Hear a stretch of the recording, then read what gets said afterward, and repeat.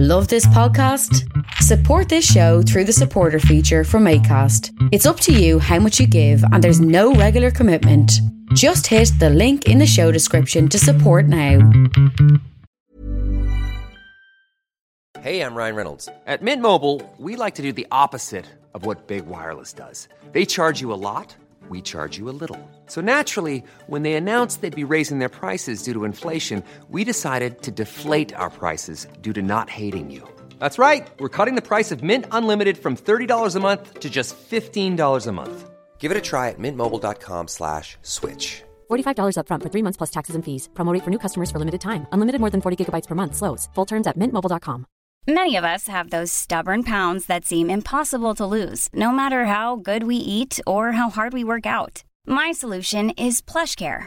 PlushCare is a leading telehealth provider with doctors who are there for you day and night to partner with you in your weight loss journey. They can prescribe FDA-approved weight loss medications like Wegovy and Zepbound for those who qualify. Plus, they accept most insurance plans. To get started, visit plushcare.com/weightloss. That's plushcare.com/weightloss. Thank you for listening to Creative Control, a listener-funded podcast. If you would like to help and support Creative Control and keep this podcast going, please visit patreon.com/Creative Control and make a monthly flexible donation today.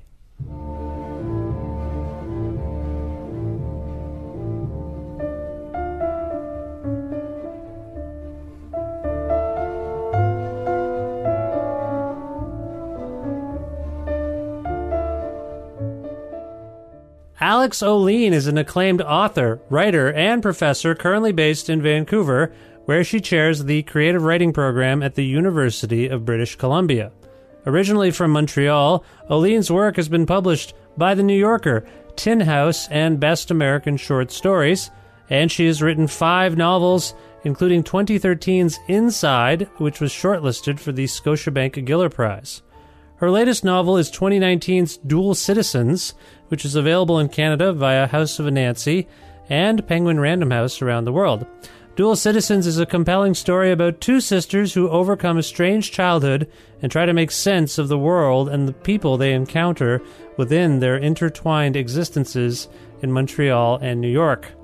Ahead of her appearance at this September's Eden Mills Writers' Festival, Alex and I had a talk about her life and work and how those things inform this brilliant new novel, Dual Citizens.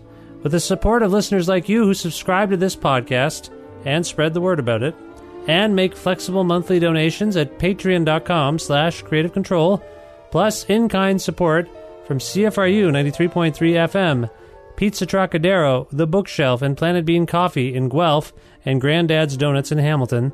This is the 486th episode of Creative Control, featuring the gifted Alex O'Lean, with your host, me, Vish Khanna.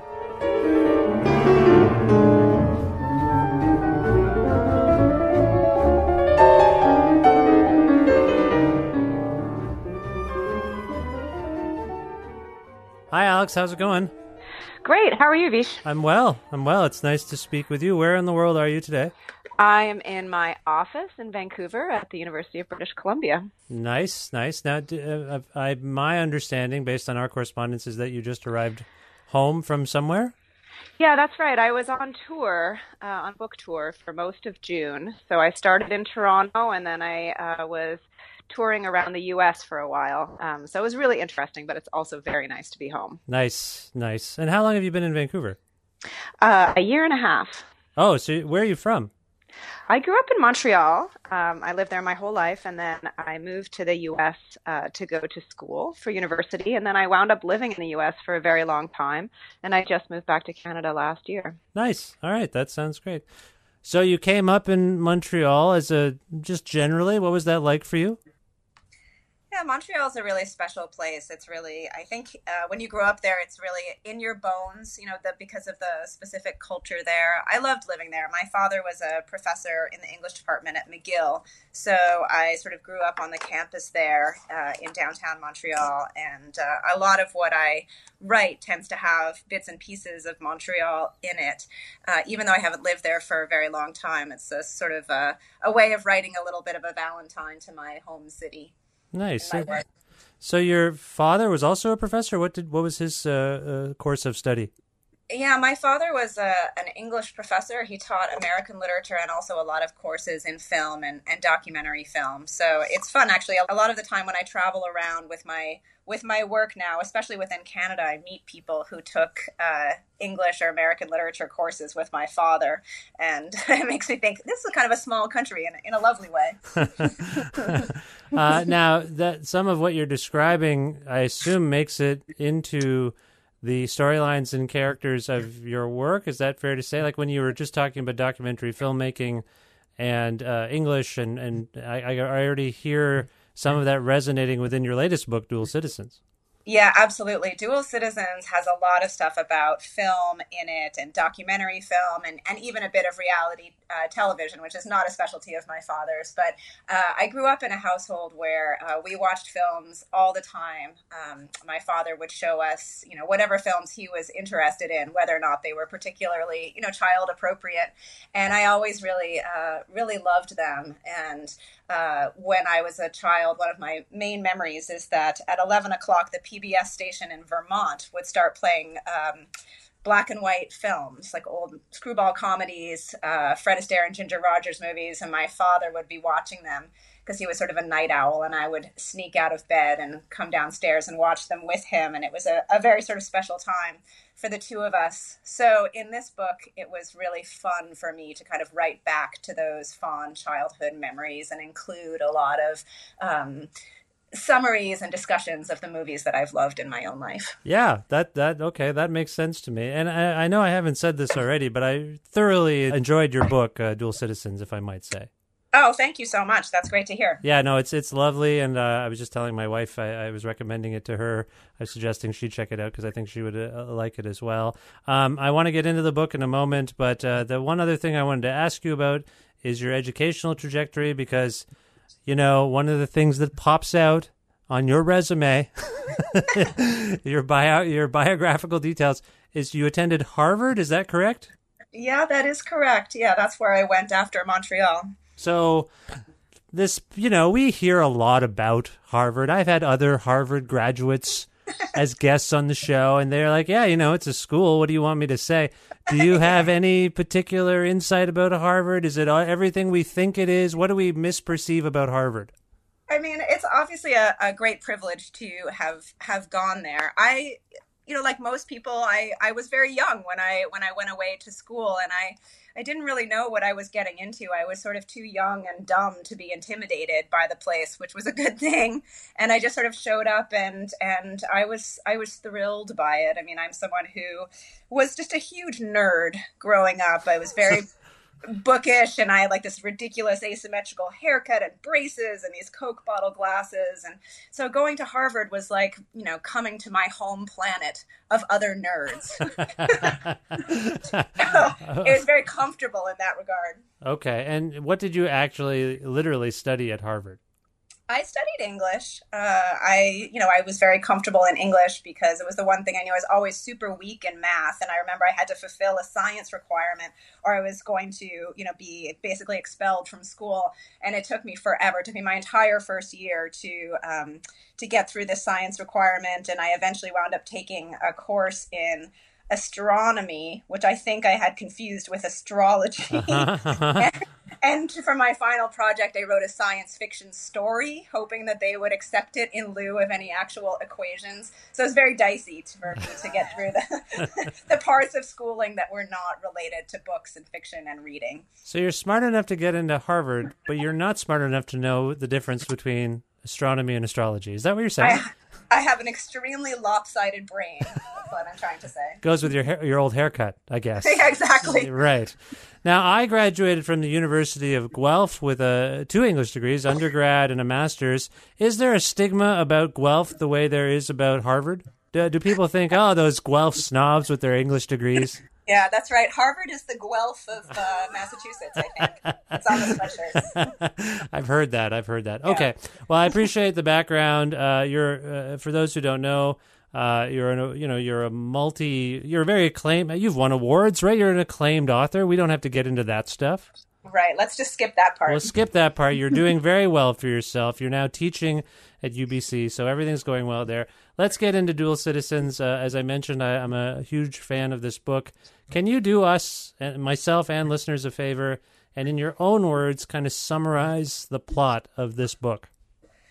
Right. So Dual Citizens is the story of two half-sisters, Lark and Robin, who have the same mother and two different fathers. They grow up together in Montreal, and their fathers are absent, and their mother is, let's say, ill-equipped for parenting as a task and not particularly interested in it. So they really raise each other. And it's a love story, really, between the two of them, and it follows their relationship from childhood through adulthood. And at various points, they're extremely close. At certain periods, they're estranged. But ultimately, in their lives, they know that they can always count on one another. On the one hand, Lark and Robin are quite different. On another, they're quite similar. Beyond being family, they are family, but they are distinct personalities. Can you just do us a favor and maybe... Well, since I have you on the line here, it's rare on some level to read a book and then get to talk to the author about it. Can you characterize both Lark and Robin from your perspective in terms of their personality types and maybe what inspired them? I'm just curious in your own life, because you mentioned earlier that some of your own life is reflected in this book in particular. Can you talk about these two characters? Yeah, so Lark is the narrator, the one who tells the story, and she's extremely quiet. She's very shy and observant. She's the kind of person who's happier watching other people converse or participate in the world than she is doing it herself. And she also is really drawn to film, and she wants to be a filmmaker or editor and pursues that path. Robin is her younger sister, and she's really sort of feral. She's extremely independent and more rebellious, and she's also a very talented pianist. And at one point she goes to Juilliard, and it seems like she's going to have this extremely glamorous career as a concert pianist, although she ultimately decides that what's more important to her is personal freedom and making her own terms for her art. So both of the sisters are extremely interested in making art, and that's a big theme in the book, is what are the ways in which people in general and women in particular are either given permission or not given permission to make art? What are the ways in which art making is encouraged or valued for women, and what are the obstacles to that for women? And both Lark and Robin, they wind up pursuing very unconventional paths in their lives in terms of their professional careers and their families in a way, because they both want to be free. So these two character types are different in their own way. They're both looking for some kind of purity in their life experiences. Do you have a sense of where that stems from in terms of your omniscient voice as the creator of these two? Where is this coming from for you, this purity of experience aspect of these two characters? Yeah, I would say that the book is not directly autobiographical in terms of its events, but it's certainly deeply informed by experiences that I've had going through the world, trying to figure out what's meaningful to me, what I want out of life, what kind of family life do I want to have, what does it mean for me to be a writer and to tell stories, both in books and in person? What does it mean to tell the story of your own life? So this book is really an examination of ways in which women can chart their paths through the world, sometimes, encountering obstacles or failing, and then ultimately succeeding in making a life that makes sense to them. Is there a particular reason you chose Lark to be the sort of, we're getting Lark's perspective on this. Is there, and I mean, as the story unfolds, we learn that it is Lark who gets into filmmaking and reality television filmmaking, telling other people's stories, editing them. Is that a device? Is there a reason that we're hearing Lark's side of things? Yeah, I was really interested in the idea of storytelling, and Lark is a storyteller.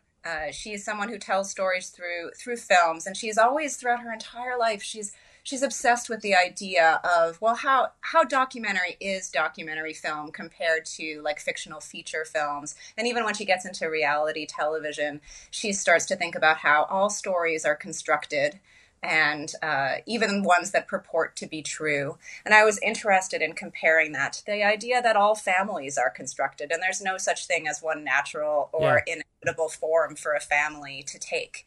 And that's what happens to Lark. She makes her own family.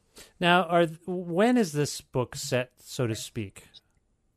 Right. So Lark and Robin grow up in Montreal in the mid to late 70s is when they're born. So they grow up through the 80s. They go to college in the 90s. And then the book ends in, I guess, the mid 2010s, 2012 around is when it ends. Right. So it covers a fair span of time. Right. And it's covering a real span of time. Like there's a mystical kind of surrealist quality to aspects of the book. And there are sort of glimpses of real New York, real Montreal.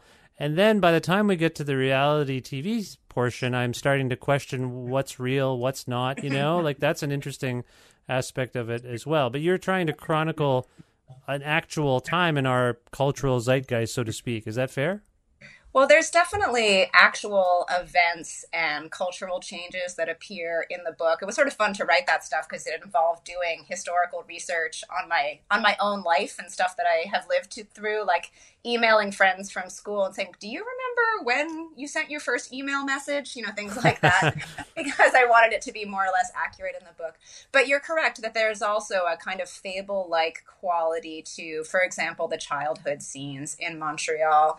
And what's interesting to me about that is the idea of memory and how memory always shapes the way we think about our past and nostalgia and things that we hold on to and things that we lose as we look back. So it does become a kind of a past world that's based in the imagination, right? Just as much as it's based in reality. Right. And that comes through in the fact that this is a recollection on by Lark, really. I mean, we're actually getting a story from her about her life. Okay. All right. So that's the fog of all of that. And you have people with injuries where their mind is clouded. And right. So there's a lot of like, what's real, what's not, what is actually happening. That's all fascinating. Now, you also have this throughout the book, you have these characters who are independently minded but completely and utterly codependent. Can you talk about that dynamic? And if you disagree, that's fine. But that was my reading of almost everyone, actually, that I encountered in the book. They have these, rebellious, maverick kind of streaks within them, but also they need someone else to kind of push them along. They bring people along with them after they seem to have been jettisoned from their lives even. They come back. It's interesting. Can you talk about that? Yeah, that's funny. I'd never thought about it as codependence, but I'm not saying you're wrong. How could I be wrong? I mean, it's my show after all. No, it's just something that occurred to me. No, please tell me what you make of that. Yeah, I'm not sure. I guess I do think about what it means to take care of other people and the fact that our lives are relational, our identities are relational. We're one person in relationship to our parents, another person in relationship to our partners or our work colleagues or to our children. So if you want to create a portrait of a whole person, you have to think about all of those intersecting relationships in their life and how those are informed by other people. Mm-hmm. When you write a book about siblings, I think I'm drawn to the way in which siblings have such a particular role in your life. Someone that you've known since you were a child has such a distinctive and layered and multifaceted vision of you. Like when I look at my own siblings, when I look at, for example, my brother, I see him as he is now, but I also simultaneously see him as he was at 28 or 14 or 6. And all of those presences are in the room with us. And it does create a sort of permanence to memory. That's fascinating to me. So I think that for the sisters in this book, and during the period when they're estranged from one another, they feel so much loss, right? Lark, when she is not in touch with Robin, which happens in the middle part of the book, she's lost her sister, but she's also lost a huge part of herself because she's lost that memory of herself that her sister has. So when they come back together, it's such a huge relief to her to have that ballast, that sense of anchoring back in her life. Well, you've framed it as a book about siblings and sisterhood, but it's also very much, from my perspective, a book about parenting. whether it's the lack of parenting, whether it's the desire to nurture and parent, that's all there. And I'm curious about that, what you were just describing in terms of their codependence, their interdependence, I suppose, might even be a better term for these two characters on some level, but they don't really have a parent for a good chunk of their lives. And I wonder if you're speaking on that ability to survive and have a sense of self against, the notion that you have no one really to take care of you and tell you right from wrong. Is that swimming around in here too? Yeah, I think they have to invent it for themselves. Hey, I'm Ryan Reynolds. At Mint Mobile, we like to do the opposite of what Big Wireless does. They charge you a lot. We charge you a little. So naturally, when they announced they'd be raising their prices due to inflation, we decided to deflate our prices due to not hating you. That's right. We're cutting the price of Mint Unlimited from $30 a month to just $15 a month. Give it a try at mintmobile.com/switch. $45 up front for 3 months plus taxes and fees. Promo rate for new customers for limited time. Unlimited more than 40 gigabytes per month. Slows full terms at mintmobile.com. Hiring for your small business? If you're not looking for professionals on LinkedIn, you're looking in the wrong place. That's like looking for your car keys in a fish tank. LinkedIn helps you hire professionals you can't find anywhere else, even those who aren't actively searching for a new job but might be open to the perfect role. In a given month, over 70% of LinkedIn users don't even visit other leading job sites. So start looking in the right place. With LinkedIn, you can hire professionals like a professional. Post your free job on linkedin.com/spoken today. It's almost a blank slate in the sense that, one of them, the father, disappears almost immediately. The other father dies quite young, and their mother is, she's not devoted. She's pretty absent herself and erratic when she is around. So when they think about who they want to be in the world and what they want a family to be, they really have to make it up for themselves. They have to chart new territory. And I feel like that's something that a lot of people in general have to do, no matter what your family circumstances are. You have to decide, am I going to be like my parents? Am I going to rebel against the models of parenthood that I have? What am I going to take and what am I going to leave behind? Right. What am I going to make up for myself? That's a pretty common situation, I think, and it's a pretty rich way to think about how you're going to move through the world, and when you have to decide, am I going to be a parent yourself? It's a very kind of laden and emotionally intense decision. Some people don't want to be parents at all, and that's, of course, totally legitimate too. Do you mind me asking if you're a parent? I am a parent. Yeah, I have a child, and I did have the experience of motherhood while I was writing this book, and I'm sure that's worked its way into the material very deeply. Oh, absolutely. Oh, now that you've divulged that, I would say absolutely it's there. Yeah, for sure. Well, I'm a parent as well, and I talk about it maybe too much on this show with musicians and whoever who just maybe it's the age I'm at. I'm just talking to a lot of people who have just had kids themselves or are going through the experience of having 5, 6, 7-year-old kids. Has that, being a parent, altered your relationship or understanding, at least, of what your parents went through?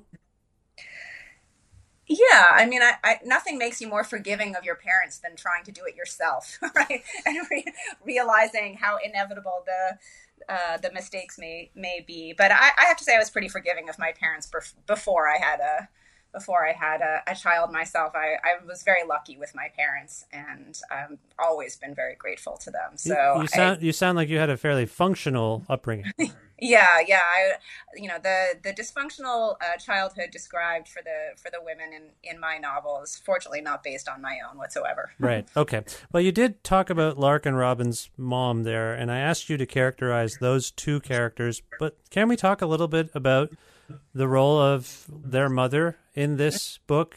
She is literally almost doesn't really make sense. So I take that. Sorry, it's my Guelph degree. It comes through every once in a while, and it's not great. No, she's like a ghost. I feel like she haunts the book. She's there. She's not there. When she shows up, it's disruptive, and then she kind of lurks away again. But that's my perspective on her. Can you talk about this character and where she kind of came from, where her characterization came from your perspective? Yeah, I mean, Marianne had her children very young and raised them herself. And she didn't do a great job, probably because she didn't really want to be put in the situation that she was in. She's someone who rebelled against her strict Catholic upbringing by not having a traditional family life in the way that her parents of their generation would have considered appropriate.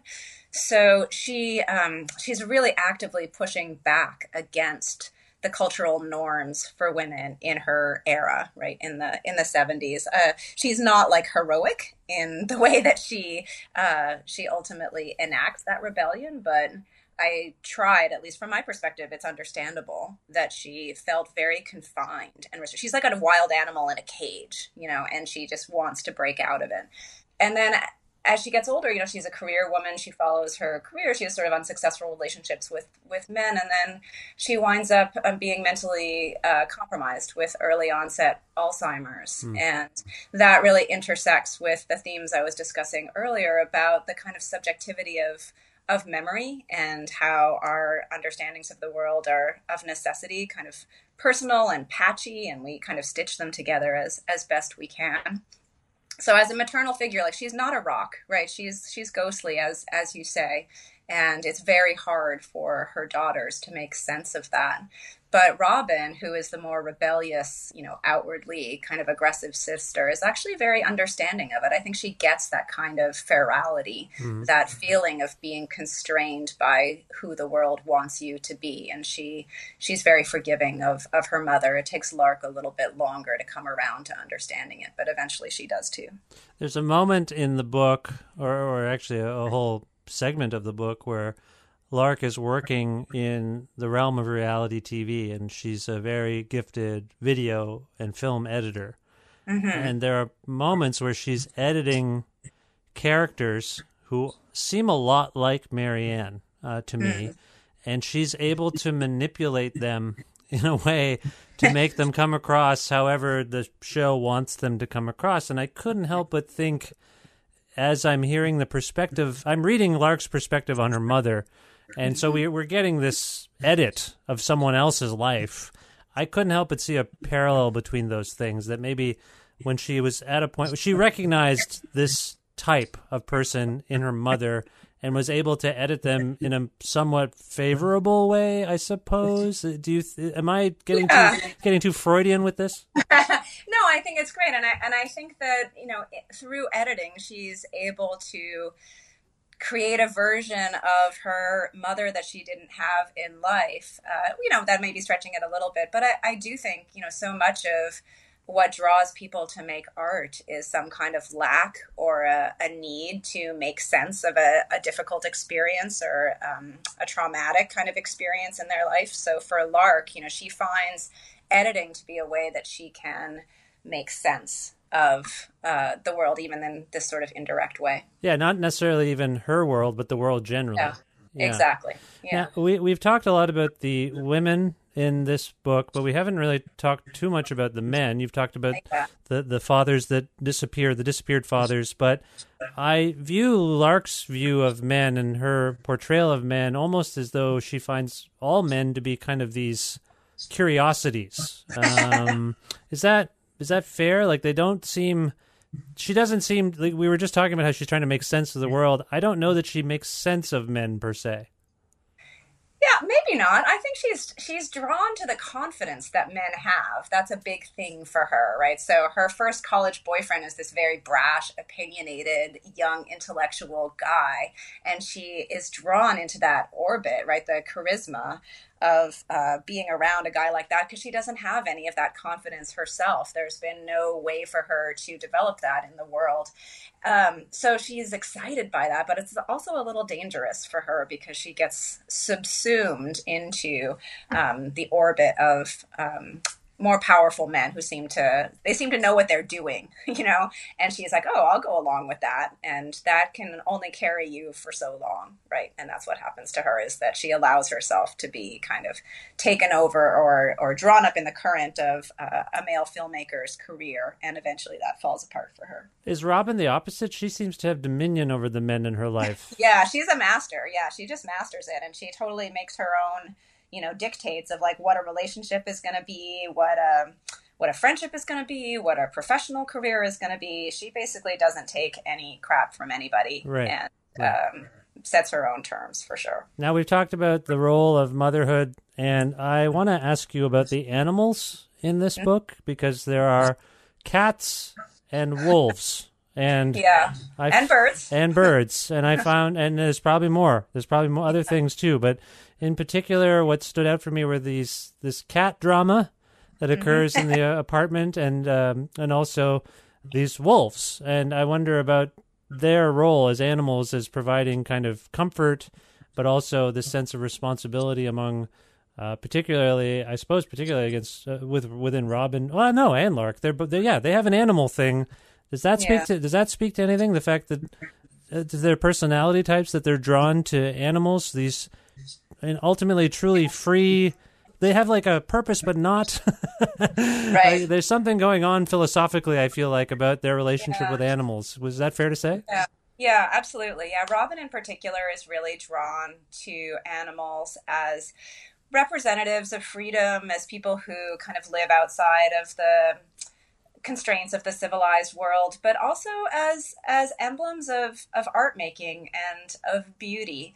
So Robin, she winds up playing her piano in this old barn that she has, and frequently the only audience are the birds that are fluttering in the rafter, making their own, sometimes discordant, wild, beautiful music for their own purposes. And the birds don't care about audience, and they don't care about marketing, and they don't care about recording and selling the music. They just make it. Mm-hmm. And that's what Robin wants. She wants to make art that's divorced from all of those kind of concerns about reception.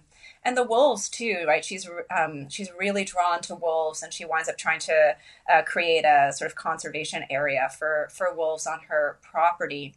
And the wolves do this howling, this musical kind of harmony that she loves and finds deeply soothing. Again, because I think it's gorgeous and it's free. Are you an animal person? Do you have animals? Do you like animals? I'm an animal person. I'm not out there like sleeping with the wolves in their cages like Robin is, but I definitely write a lot about the natural world and about why it's important to value it on its own terms and what it can kind of offer to us. So some of that is for sure in the book. You've mostly been a city dweller, I gather. The natural world appeals to you because of the escapism it provides. Do you get out and do stuff? Do you go out camping, hiking? Yeah, I love to be out in the world, especially hiking, and just it's for me that's where, like, if the mind is a well, that's where I fill up the well that eventually I come home and write my stories. But I definitely need that kind of peace and solace and space, room to think that you can get when you're out in nature. Do you feel like escapism is a major part of this novel? I feel like within Lark's interest in films, her immersion in it, in the world of film, and within Robin's sort of escape to the Laurentians, out of the city, there's something going on there where they need to get away from normal life, at least. Is that fair? Yeah. I think they need to get away from a world that feels like it's hemming them in all the time. And they're trying to figure out where those boundaries are. Like, how can they be the people that they want to be and not be stuck in roles that feel confining? Yeah. This speaks to you. Do you feel this? Do you have these impulses? Do you have these feelings? I think anyone feels it. Anyone who, when you think about, who am I going to be? It's a very existential question. Like, how much care can I take of other people? Care can I take of myself? How much morality can I bring to the way that I move through the world? I feel like those are questions that a lot of people struggle with, including myself. Yeah, no, I would agree with you. Well, the book is called Dual Citizens. I feel like it's a play on the term, because you have these sisters who are bound together, and you have these mothers, or want to be mothers, who are basically carrying children. So they have their own duality in a sense. And then maybe this is too trite, but you've got a Canada-US thing happening as well between Montreal and New York. Are you commenting on our relationship or the geopolitics in some way in calling the book as much? Yeah, it's not a political essay, but for sure. I mean, I myself am a dual citizen of Canada and the U.S., and so are the characters in this book. And I think a lot about citizenship as a question of belonging, right? As a question of identity, right? So if you are a citizen of some place, what does that mean? And what rights and responsibilities do you have? What privileges do you have? What involvement do you have with the other citizens of that world? And so as you move across boundaries and as you make your home in different countries or in different regions or in different families, you can think about what citizenship means on a lot of different levels, emotional, political, and otherwise. Yeah. Well, it's a fascinating work, and I thank you for taking time to talk about it with me. What's sort of coming up next for you? I know these books, you can't just write them in a couple of weeks. It takes some time, right? Oh, sure you can. I knocked this one off just in a Monday. No, I'm kidding. Do you have a plan for a next novel? I don't yet have a plan for a next novel. I do, in addition to writing novels, also write short stories, which is a form that I really love. So my next book that will come out will be a collection of short stories. Oh, okay, cool. So you have you've already got some of them done? Yeah, they're mostly done, and I think it should be out within the next year or two. Okay, great. And where can people learn more about you if they want to on the internet, and more about this book, ordering it? Do you have any sense of a website or something that we can send people to? I do have a website. It is alexoleenauthor.com, and I'm also on all of the various social media. Do you enjoy the social media? We've talked about reality TV and surrealism and perception. Yeah. Do you like it? I do like social media. I mean, I'm not on it all the time. I try to be measured about it, but I honestly have learned a lot about the world from encountering different voices and experiences on a place like Twitter. And I feel like it's been really educational for me and very democratic. And when I was living outside of Canada, it was a way that I really kept up with a lot of events in Canada, both political and literary. So yeah, I'm a user for sure. Okay, as you were speaking, I just thought about all the intricate science and music that's in this book. Do you use? I assume you did a lot of research on this. This wasn't something you knew offhand. You used the internet mostly, or what did you use? I do use the internet, yes. And I also did some interviews with people. So it's one of the fun things about being a writer is that if you call people up and say, I'm working on a novel about X, could you talk to me about what you do for a living? Most people will say yes and tell you all about what they do for a living. So everything from wolves to reality television, I had people kind of guiding me along the way, which I'm very grateful for. These aren't in your background somehow. No, never worked in reality TV. Never slept. You say you never slept with the wolves, so to speak. No. Okay. I did visit a wolf preserve, and it was super fascinating. And, the wolves themselves were incredibly beautiful and charismatic animals, but really the people who had chosen to spend their lives among the wolves were especially fascinating to me. Did you make this trip because you were working on this book? Yeah, I did. I visited a wolf preserve in Pennsylvania, and it was great. I just wondered if you went to the wolf preserve, then it triggered the idea for the book. But no. Right. No, other way around. Other way around. Okay. Well, I appreciate the wolf clarification and this conversation. Generally, Alex, this was a pleasure, and I thank you again, and I wish you the best luck with everything going forward. Thanks so much. It was great speaking with you.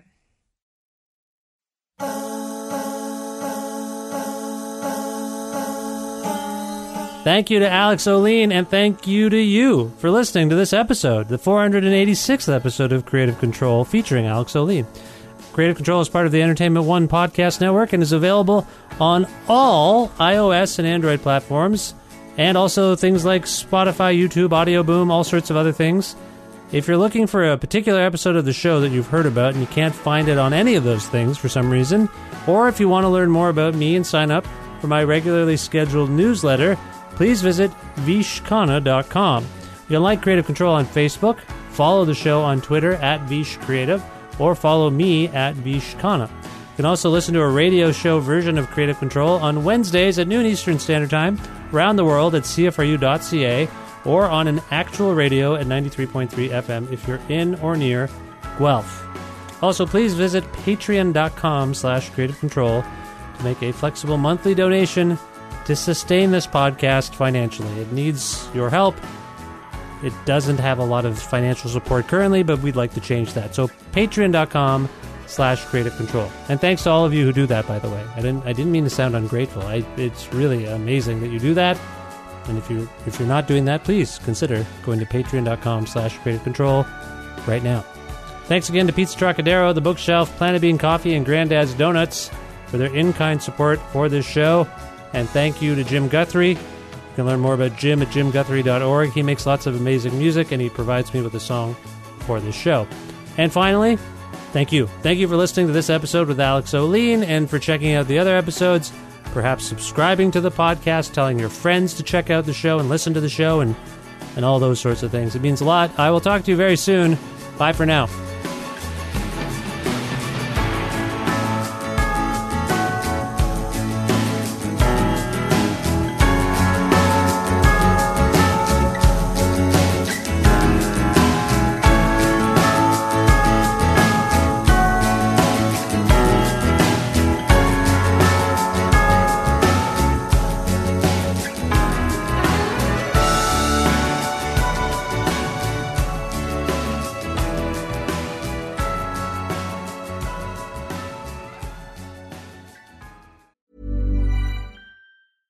Imagine the softest sheets you've ever felt. Now imagine them getting even softer over time. That's what you'll feel with Boll & Branch's organic cotton sheets. In a recent customer survey, 96% replied that Boll & Branch sheets get softer with every wash. Start getting your best night's sleep in these sheets that get softer and softer for years to come. Try their sheets with a 30-night guarantee. Plus, get 15% off your first order at bollandbranch.com. Code BUTTERY. Exclusions apply. See site for details.